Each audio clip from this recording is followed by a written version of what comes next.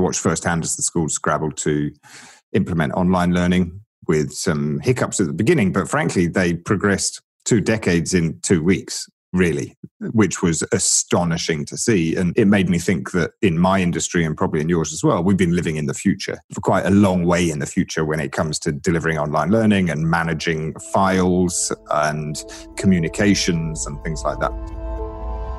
This is Crisiscast 2020 with me, Toby Goodman, a podcast where I get timely wisdom from experts in life and business. These guests will answer my 5 questions, sharing wisdom and insights to help you and me get through this global shitstorm. Today on Crisiscast 2020, purveyor of independence, entertainment, delight, confidence and control, Matthew Kimberley gives us his perspective on life in Malta, homeschooling 2 kids, one of whom is autistic, why the socially distanced restaurant experience is a joy, a newfound love of takeaway beers, and why now has never been a better time to build his new business as managing partner at Book Yourself Solid. Before we start the show, I have something for you if you identify as pod curious. It's perfect for you if you're an expert, consultant or business owner. Maybe you're wondering if podcasting is worth the effort, especially now, or perhaps you've tried podcasting in the past but have been disappointed with the results. In this free guide, Podstar, I'll share the exact 7 steps we use to help publish over 2,000 podcasts each month. To get instant access, go to podcastnetworksolutions.com. Matthew Kimberley, welcome to Crisiscast 2020. Thanks for joining me. Thank you for having me, Toby. It's an utter pleasure to be here. Brilliant. So, you're in Malta. I am. You're the only person in Malta I've spoken to so far. I imagine you might be the only person I ever speak to in Malta. So, tell me, what's your experience been so far on a local level? How's it all unfolded for you on the 27th of May, we're talking now? Okay, so we're talking on 27th of May, around about, I forget the dates, but it feels like a lifetime ago.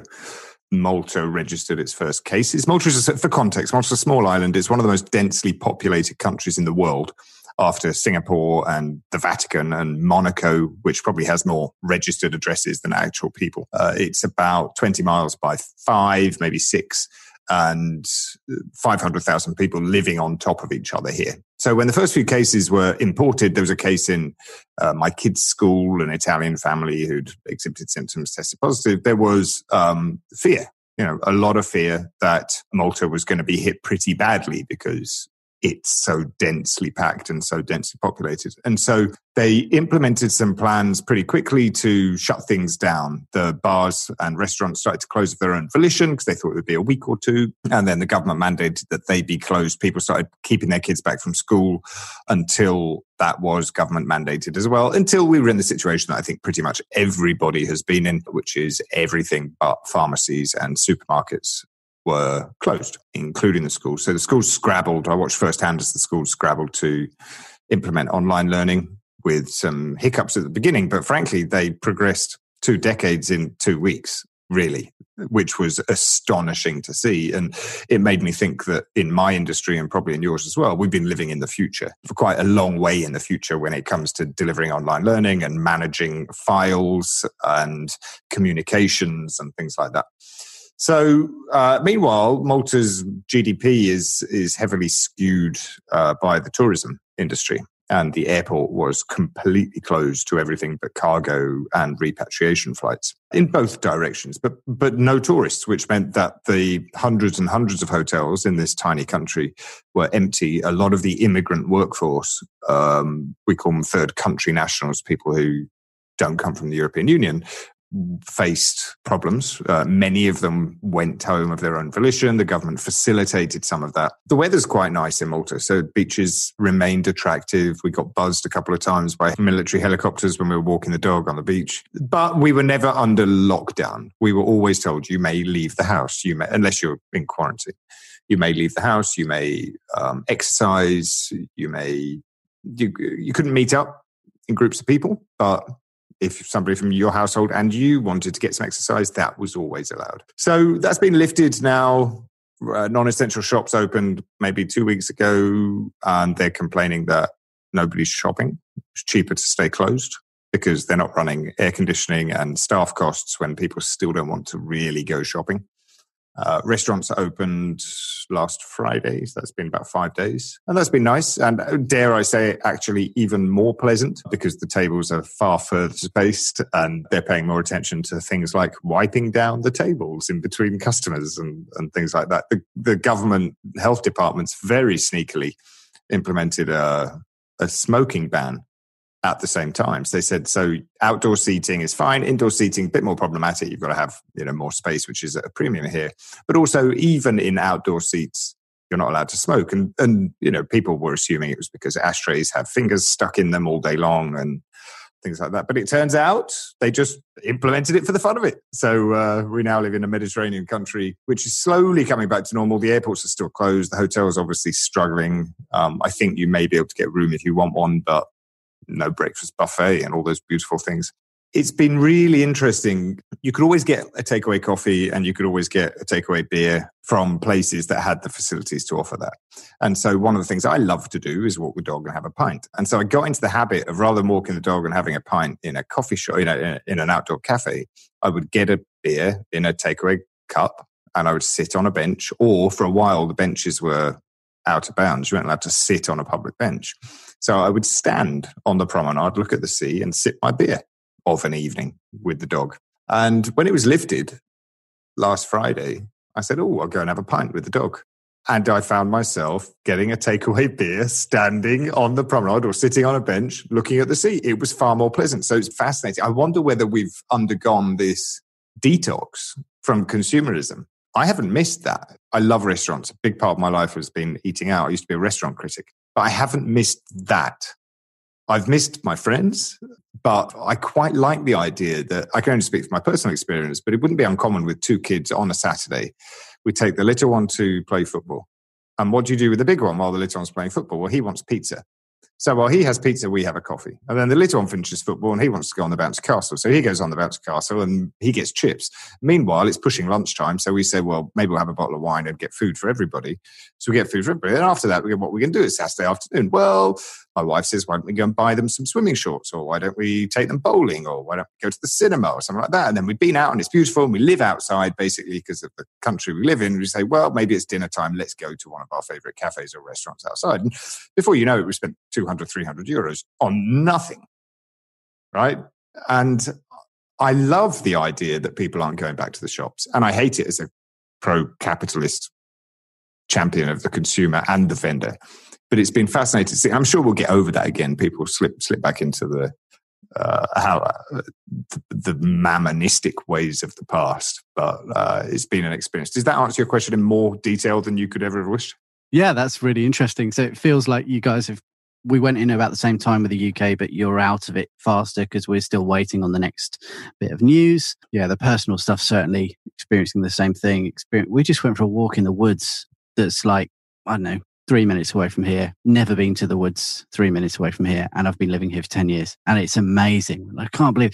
So there's loads of stuff like that happening all the time. We're discovering the local area. We're discovering how to live without popping to the shops, like you say, and just buying something and bailing out and ending up at a bowling alley and wherever else you end up with 2 young kids. I think our kids are about the same age. So yeah, very cool. You're getting through this. You and I have both been speaking with a lot of people anyway. So as much as we've missed socializing in person, there's a lot of socializing that happens in your life and my life online. And it's kind of normal anyway. So we're getting through that. What do you think the other side looks like for the people who are slightly more normal than you and me? But do you think there'll be more people doing Zoom and all of that stuff? My client base is international. I avoid working with local clients wherever possible for a multitude of reasons, not least because this small country in the middle of the Mediterranean doesn't have the same market for what I provide as North America or the UK or Australia. So a lot of my past decade has been video calls. I've been on Skype, I've been on Zoom, I've been on webinars, but recently, I am so over this now. I feel like I've got Zoom blindness. I was talking to one of my coaches earlier today, and he said that he read a study that it's more tiring to communicate on video chats than it is face-to-face, because face-to-face you get external stimulus. You can communicate that you're listening without looking into a camera or looking at a screen all day long. So the amount of focus that it requires is actually a lot higher. Even if it's just looking over your shoulder or checking your watch or stretching your arms or doing a pirouette or whatever it might be. So I'm over this. I need a break from it now. I've seen my number of calls increase. Not that I ever had local clients. I think it's just there's been an all hands on deck approach to let's do this, let's help, let's deliver more, let's get out there. In the case of my wife, who has a normal job, she's a lawyer. And again, speaking from personal experience, they closed the offices and were working remotely. She already had a kind of remote working arrangement and some flexibility, but the whole office was plunged into it from one day to the next. And their experience was, this is fantastic. Why are we paying hundreds of thousands of euros rent every year when we're being so productive? Now, obviously, there's a missing element.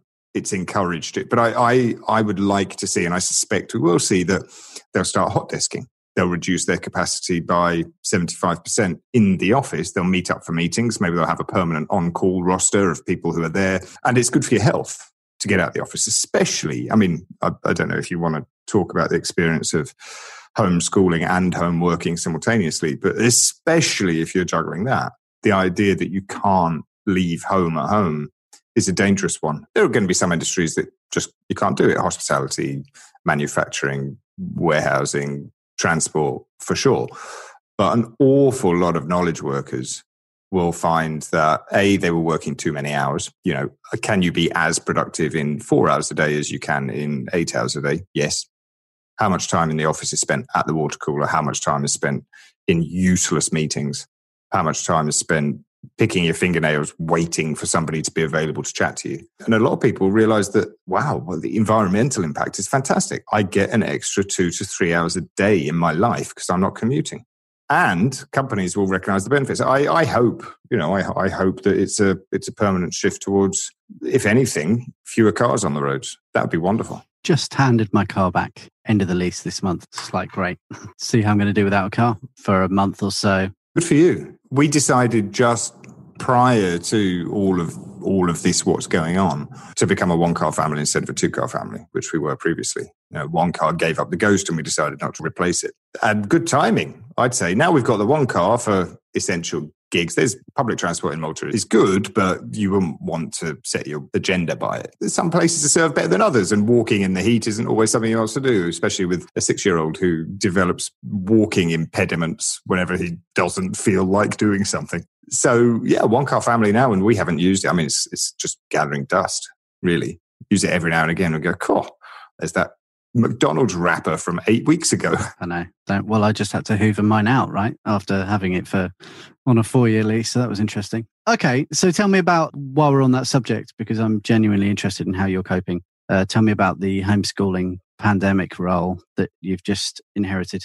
I've got 2 kids. My 10-year-old is autistic. My 6-year-old is not. I don't know if that's relevant, but the 10-year-old has always had an adapted schedule, right? He goes to school. It works on his pretty much. They're pretty firm. They're brilliant with him. They're pretty firm, but there is an agenda which is personalized, and also his agenda counts for quite a lot. If he feels like doing it, he'll do it. If he doesn't, they will find another way to accommodate that. And so that's been quite a challenge, because both my wife and I work. He can't be left unsupervised. That's just out of the question. He can be left unsupervised in the home, but we can't be left unsupervised if we expect him to turn on the computer and pay attention and follow along.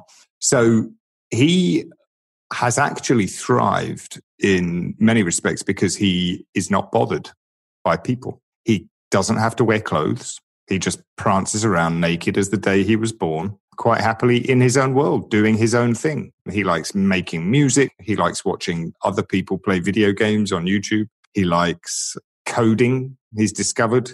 He enjoys playing with his 6-year-old brother. But the more he's left alone, the happier he is. So he's kind of blossomed. His anxiety, we've seen his anxiety levels go from quite elevated, he's on anti-anxiety medication, to almost nothing because fewer demands are being made upon him. So he's very happy. I think he'd happily continue like this for the rest of his days. Not sure we would so much.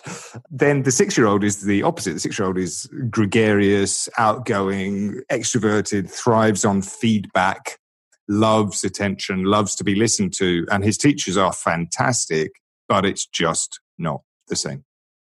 Turn off your cameras, turn off your microphones, listen to this. The lessons are 20 minutes to 30 minutes, and he's bored. We spend half the time, it's a challenge 3 or 4 times a day to get him in front of the screen for a lesson. And then it's a challenge the rest of the day to get him off the screen to, eat some food or go to bed or whatever that might be. So the schedule that we've set in place is I tend to supervise the 6-year-old, which the conversations, a little bit of drama 5 minutes before every lesson and sometimes 5 minutes into every lesson as we encourage him to sit down, shut up, watch the screen. And then I sit in the same room as him while he asks on the minute, every minute, Dad, how much longer? Dad, how much longer? Dad, how much longer? And I will stay with him until his lesson's finished, about 2:00 in the afternoon. Then I'll walk the dog, and then I'll come to the office at 3:00. My wife supervises the 10-year-old, which requires more proactivity. I'm able to answer emails and stuff like that while I'm answering my son's 19 minutes, 18 minutes, 17 minutes. But I can do emails or catch up on reading or whatever that is. But my wife has to be a bit more proactive with the 10-year-old. And that means she doesn't get stuff done. There are fewer time slots, but she doesn't get to work. So God bless her, as we say in Malta, she's really grabbing an hour there, half an hour here, an hour there to do her work. Whereas I do nothing until 3:00. And then from 3 till 9-ish, I will come and put my hours in the office in. And I leave the house to come to the hours. And that's caused some friction in our relationship because I get to leave the house for 6 hours a day. So your office isn't at home, it's somewhere down the road? No, I have an office about a 10-minute walk away. 2 coffee shops and 2 pubs. Okay. In between the office and the house. Yeah. All right. Yeah. Well, respect. Honest answer. It's definitely not easy. I've got my office is at the back of the garden, so I do get to leave the house, but I'm still at home. You've got a shed. I've got a shed, but my wife actually does get to leave the house to go into work, but she's only doing 3 days a week, so it's. Yeah, It's a challenge. It's a struggle. Everybody's got their own challenge. We've been really lucky, both as a family, but also in Malta with the impact of the illness. I think we've had 6 deaths in total. There are 150 ventilators that were ordered that are not being used. There are 60 intensive care beds that are not being used. And they've handled it pretty well. Yeah, I've been really very impressed. Daily briefings, reasonable restrictions. I've been very happy, but everybody's suffering. Right? Everybody is suffering somehow. You get the odd person who lives alone who is super happy. I spoke to somebody yesterday who's like, this has been a holiday for me, a holiday from everything. I've never been more zen and never more relaxed. That's great. But when you're cohabiting with, especially with young people, kids, or the dog, even the dog is going, what the heck is going on here? I normally have this space to myself for 6 hours a day. I normally go unmolested for 6 hours a day. And now I've got a 6-year-old and a naked 10-year-old chasing me around all day long. So she's a bit stressed. But everybody is suffering in their own way. And there are different stresses, relationships suffering. I said at the beginning of lockdown, we'll either be divorced or twice as strong as before by the time we come out of it. And I don't know which way it's going to go. Still, I suspect we'll be stronger than before, but you never know. Everyone's battling their own demons, and forbearance is what we all need, right? Yeah. Martin Lewis said in an article in the Times, forbearance is like when you are forgiving. It's used in financial terms, kind of forbearance on the loan. So I think we need to be generous and gentle with people at the moment. And who knows what the long-term effects will be. Yeah, who knows? Well, we'll see. It feels like, you're in quite a safe bubble there. 6 deaths is unbelievable. I'm sitting in a place where there's been 35,000 or something now, is it? I mean, it's just mental. I'll pop here. I mean, I don't know how that is per capita of 500,000 people. The statistics are impressive here. I'm impressed with the way. And you're in touch with your family in the UK still, I imagine? Yeah. So my dad was considered high risk because of his age and a heart condition. My mother had been into hospital like a day before all of this became a thing for a routine gallbladder surgery or something like that. So they were sequestered at home for a couple of weeks. My brother thought he had coronavirus but didn't, then thought he had it again but didn't.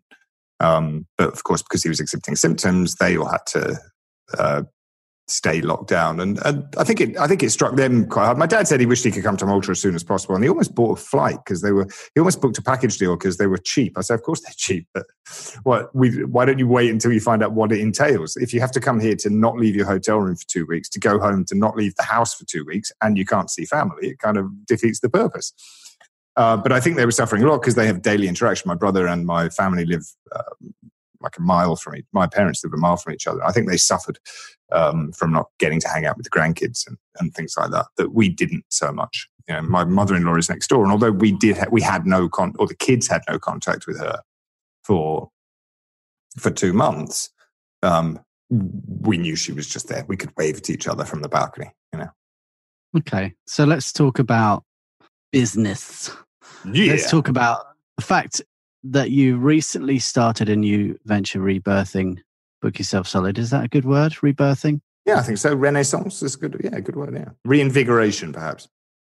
Yeah, you've been very effective. I've seen you filling up Facebook groups and making sales, etc.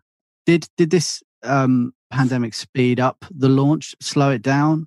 Was it the same?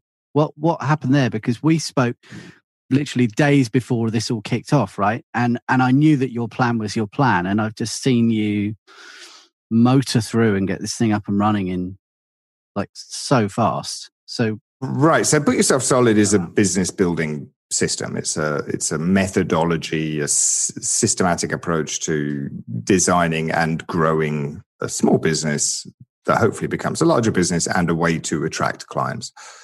And I took over the organization around the paperwork, I think, was finally signed in January. I started promotions middle of February, and revenue was scheduled to begin the beginning of March. And it did. First week, second week of March, good. I started making sales. And then there was a hiatus. Now, I didn't have enough historical data to say whether it was usual or unusual, but I did have a great excuse that people were panicking. All right. So if we look at my sales figures or my enrollment figures, because what we do is we sell a license to business coaches to resell the Book Yourself Solid material to their own clients and provide them with support. So it's a hybrid mastermind and coaching franchise. And I didn't have the data to say whether it was an anomaly or whether I was just bad at selling, but I did have an excuse that people were panicking. So I said, okay, so middle of March to middle of April didn't happen. It's not going to be weighted in our averages. It's not going to be, we're not going to say we had a 4-week period with no sales. We're going to say we had a 4-week period of hibernation instead. So after that, people stopped panicking. And as if by magic, a month after restrictions were implemented, sales just picked up again from one day to the next. Now, that could have been because I spent that time promoting the brand and letting people know. But I saw that A, more sales calls were scheduled, and B, people were buying on the sales calls rather than saying, let me just see how this pans out. People are bored of waiting to see how things pan out. And I had a chat with Michael Port, who is the creator and founder of Book Yourself Solid. And I said, tough times. And he said, yes, but Book Yourself Solid was first released to the world in 2006, the end of 2006. 2007 was a good year. And then 2008 was a massive global recession. And he said that 2008, especially the second half, it was really tough. People were unwilling to invest. And then when they realized that, oh crap, I'm going to have to get clients, 2009 became a signature year. Like, it was a massive year for Book Yourself Solid. And I'm experiencing the same. And I'm feeling pretty confident about that. I've had conversations with coaches who are pivoting from doing something else to coaching. I've seen people who want to have opportunities to sell new things. So they're coming to us. And also, of course, the very promise of Book Yourself Solid itself, which is we'll teach you how to get more clients. People are like, wow, I don't want to be in this situation again. So I'm essentially like most business coaching operations. We sell money at a discount. Give us 1,000 and see a financial return on investment. So I'm feeling pretty bullish and pretty optimistic about the way that it will go in the future, because that value will not disappear. And if anything, become more valuable in time. Agreed. And I'm feeling that the mood is changing to people just taking ownership of it, deciding that they want to be in control of what's going to happen. And as Shweta, who was on the previous podcast a few episodes before this, says, we are all in it together, but, make no mistake, we're all in our own boats. And so we've got a responsibility to make sure that they're okay. And I think you and I probably hang around people that think that way and feel like that way anyway, which is why, we always work for ourselves and all of that stuff. Now we're seeing, and you're seeing, I guess, particularly people who have had jobs in the past go, this looks quite good. Yeah, categorically. And you're right. We're not all in the same boat. Everybody's facing their own demons. Everyone's got their own advantages and disadvantages. You and I are in a pretty comfortable boat, I'd say, as middle-aged, white, middle-class males living in free democracies in Western Europe. But the idea that there is no deus ex machina, there isn't a support network, is getting stronger. It's been great to see how people have rallied around. It's been great to see how the majority of Western governments have reacted to this with furlough schemes and loan holidays and funds available and things like that. But I think people have also said, if I don't stock extra toilet roll, extra baked beans, £20,000 of cash in a safe and a gun, then I might not get through the next crisis, right? So people are realizing that the control of this situation can't be handed to other people.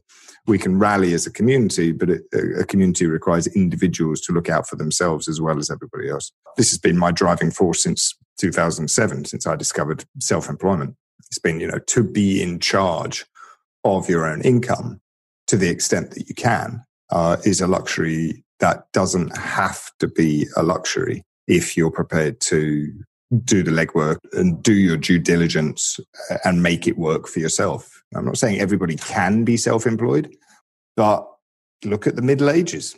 Everybody was self-employed. I mean, literally everybody, apart from, blacksmith's apprentice and things like that. But the idea of a social safety net is really new. And the idea of a final salary pension fund is completely new. I think it doesn't do us any harm to remind ourselves that we are able to look out for ourselves. And often we don't need to be creative. What they say, necessity is the mother of invention. You just need to realize that, hey, you can do this because if you had to, you would. Yeah. So we're seeing a lot of that. So as people are joining up to get their license, you've been working with a lot of new coaches or existing coaches that have decided to get involved in Book Yourself Solid. Without revealing any personal details or anything, is there a specific tone of conversation that's happening? Is there a theme? Does it include the pandemic, or is it just something that people have just got over and they're doing it? How are you helping them right now? This used to be run as an organization called the School of Coach Training. So it was the Book Yourself Solid School of Coach Training. And I had a branding question for myself when I took over. I said, am I going to keep calling it the School of Coach Training? Because online education is a fantastic business model. I've been in it forever. Coaching schools are brilliant. Coaching certifications are brilliant. They sell. We know that. They're useful. They're relevant. They provide support and credentials and all of the things. I don't think you need a certification to be a great coach. I think organizations like ICF and similar are brilliant for almost unionizing coaches, looking out for them, giving them standards of service to uphold and things like that. But it's not necessary, right?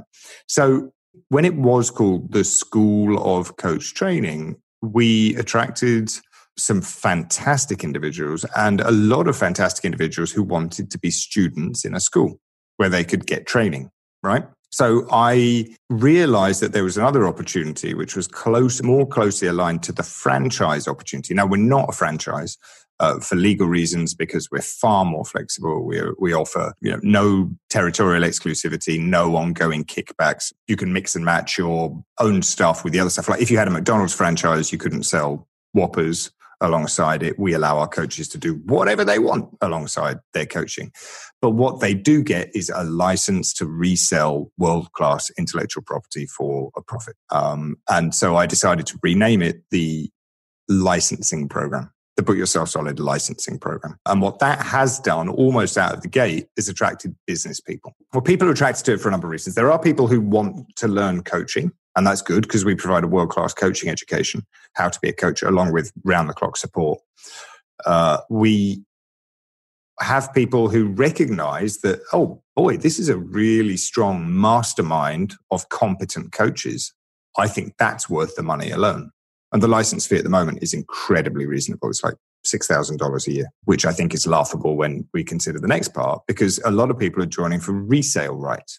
Hang on. So this material, which has been ripped off and modeled and cannibalized and is used in many business coaching franchises, in many business building online programs, offline programs, taught in many universities, is available for me to resell for, and I get to keep 100% of what I sell, minus my license fee. That means no percentage royalties, no kickbacks, no nothing like that. So there's the third group of people who are joining because they say, for $6,000, I can take this material, which I will be schooled in learning, and I'll have all the materials I need, PowerPoint presentations, workbooks,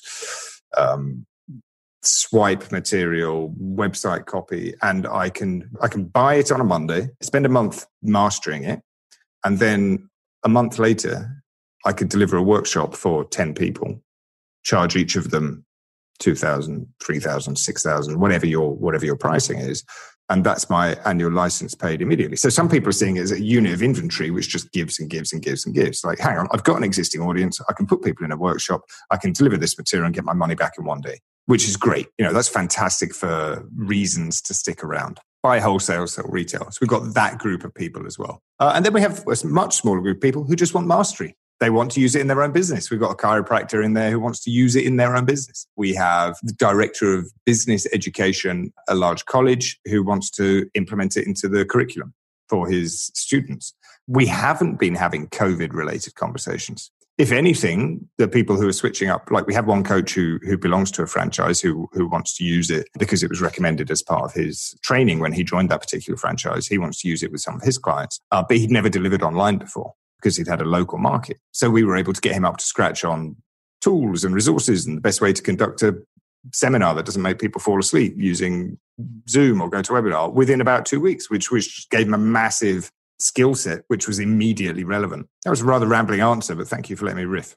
I like it. It's evergreen. That's always going to be the case. That's always going to be the case. As is this podcast, Matthew. Rambling? No, always evergreen. Evergreen. Always relevant. Yeah, very cool. Very cool. We'll make sure people know where to find you, of course. In closing then, what's impressed you so far since this has happened? I feel like the thing with this podcast is it definitely started as, oh my God, what are we going to do? Now it's turned into, this is what's going on. It's the tone just in the last couple of weeks. So this is where, do I regret calling it Crisis Cast 2020? Maybe a little bit, but it seemed like a good way to communicate with people who said, hold on a minute, it's only a crisis if you let it be a crisis to you, etc. Equally, clearly is a crisis. Yeah, you're riding the wave. I thought it was a very smart branding play. Yeah. Wait for the next one. It'll be Crisis Cast 2021 when whatever comes around in 2021 happens. The alien invasion, the meteor shower, whatever that is. I'm ready for that, obviously. I've bought all the domain names. So what's impressed you since this all happened? This seems to be my signature question, one of many. Been really impressed by the lack of civil disobedience. People are okay, right? Yeah. I've been really impressed that there hasn't been looting and burglaries and breaking into shops and kids going feral and running wild. I mean, they do that with too many beers in them, let alone tell people you're going to have to spend 2 months at home. That's been astonishing. I read somewhere that crime figures are way down because people are genuinely staying home. I'm like, force you to stay home in perhaps a really unfriendly environment. You think the first thing they want to do is meet up with their mates, go and kick some bins and probably somebody's heads in.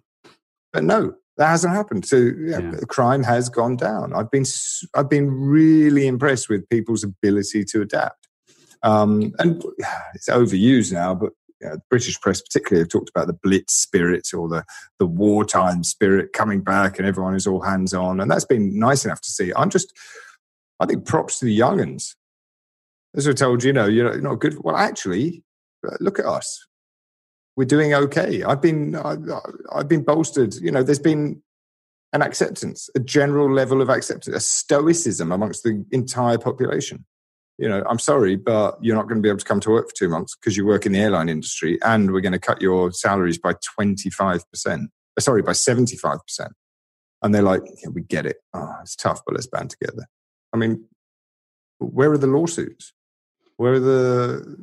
I'm impressed with the way that the governments have acted. I'm impressed with the way that they've rolled out testing. I'm impressed that the massive scientific and technological advances that normally take 10 years have happened in 2 months. If it weren't for the incredibly devastating human toll and the undeniable effect that it's had on mental health for many, many people, alcoholism is up, online gambling is up, anxiety cases are up, probably domestic violence is going through the roof. There's no shying away from the awfulness of it. But if there was a way to replicate the sea change that has happened without any of the awfulness, maybe a mandated 1 month lockdown, for fun. Everyone's healthy. We're just going to be locking down for the next month. Reset the environment. Let the rivers run clean. 6 of one, half a dozen of the other. Venice. Look at Venice. I don't know if you've been recently. Last time I was there was kind of 2008 or something like that. And it was a shit show. You couldn't move for people. You couldn't move for people. You had to get there on the first boat or stay overnight and be up at 3 o'clock in the morning to get some semblance of what it'd been like. And even then, the rivers were running gross. The canals were murky. The cruise ships were stinky. There are fish in the canals now, and you can see the bottom of the canals. But there are no tourists. They're suffering. People are out of work and livelihoods are problematic. So I've just been impressed all around. It's just a shame that it couldn't come without the massive cost that it's come at. Maybe everyone should do meditation. Maybe mandated meditation, because that's what it's been. It's been a kind of meditation / hibernation for everyone, and I like that. Are you a meditator? No, not yet. It's on my list of things to do. And I recognize the importance of it. I poo-pooed it for such a long time. And then it just became this recurring theme. Todd Herman told me he does it, and he's somebody I hold in massive esteem. He introduced me to his meditation teacher, who became a friend and who was a guest on my podcast. And I've got so many important people in my life that have a daily practice. I need to get my shit together, basically. Totally, a guy called Doug Brackman, who is a psychologist, wrote a book called Driven. I met him at an event in Utah a couple of years ago, and his tagline is, "I help entrepreneurs meditate at gunpoint." It's a fun tagline, but he recommends that for the driven type, the people who find meditation the most difficult, you shouldn't do it with your eyes closed. You should focus on a point that you can actually focus on. Shut your eyes and all of a sudden, squirrels, right? You shouldn't try and do it for more than a minute. Just do it for a minute. But then he proves that it works by getting you to shoot a gun. So you walk into his meditation room, you shoot a gun at a target. And then you go meditate for a minute and you go back and you shoot a gun at the target again. You realize, holy guacamole, what a world of difference. So it's just been, meditation has been, it is undeniably important. Thank you for lighting that fire under my ass, Toby. That's going on the agenda. In fact, as soon as we get off this call, I'm getting into the downward dog, or what I've probably got on it. Okay. Doing what I do. Thank you for the incentive. And people say, do you have a meditation practice in the future? And I'll say, yeah, thanks to Toby Goodman. I do, actually. All right. Well, we'll add a minute of silence audio as well as a mark of respect at the end of this, and people will never know if we actually did it or not. Thanks very much for joining me. Been a pleasure. Thank you for having me. All right, mate. I'll see you soon. This episode of Crisiscast 2020 was produced by me in London and Kate Astrakhan in Michigan, with artwork by Ryan Field and sound design by Lee Turner. Crisiscast 2020 is a production from Podcast Network Solutions, a full-service podcast production company who are ready to help you plan, record, produce and promote your message with podcasting. To find out more and grab your copy of Podstar if you're feeling pod curious, visit us at podcastnetworksolutions.com.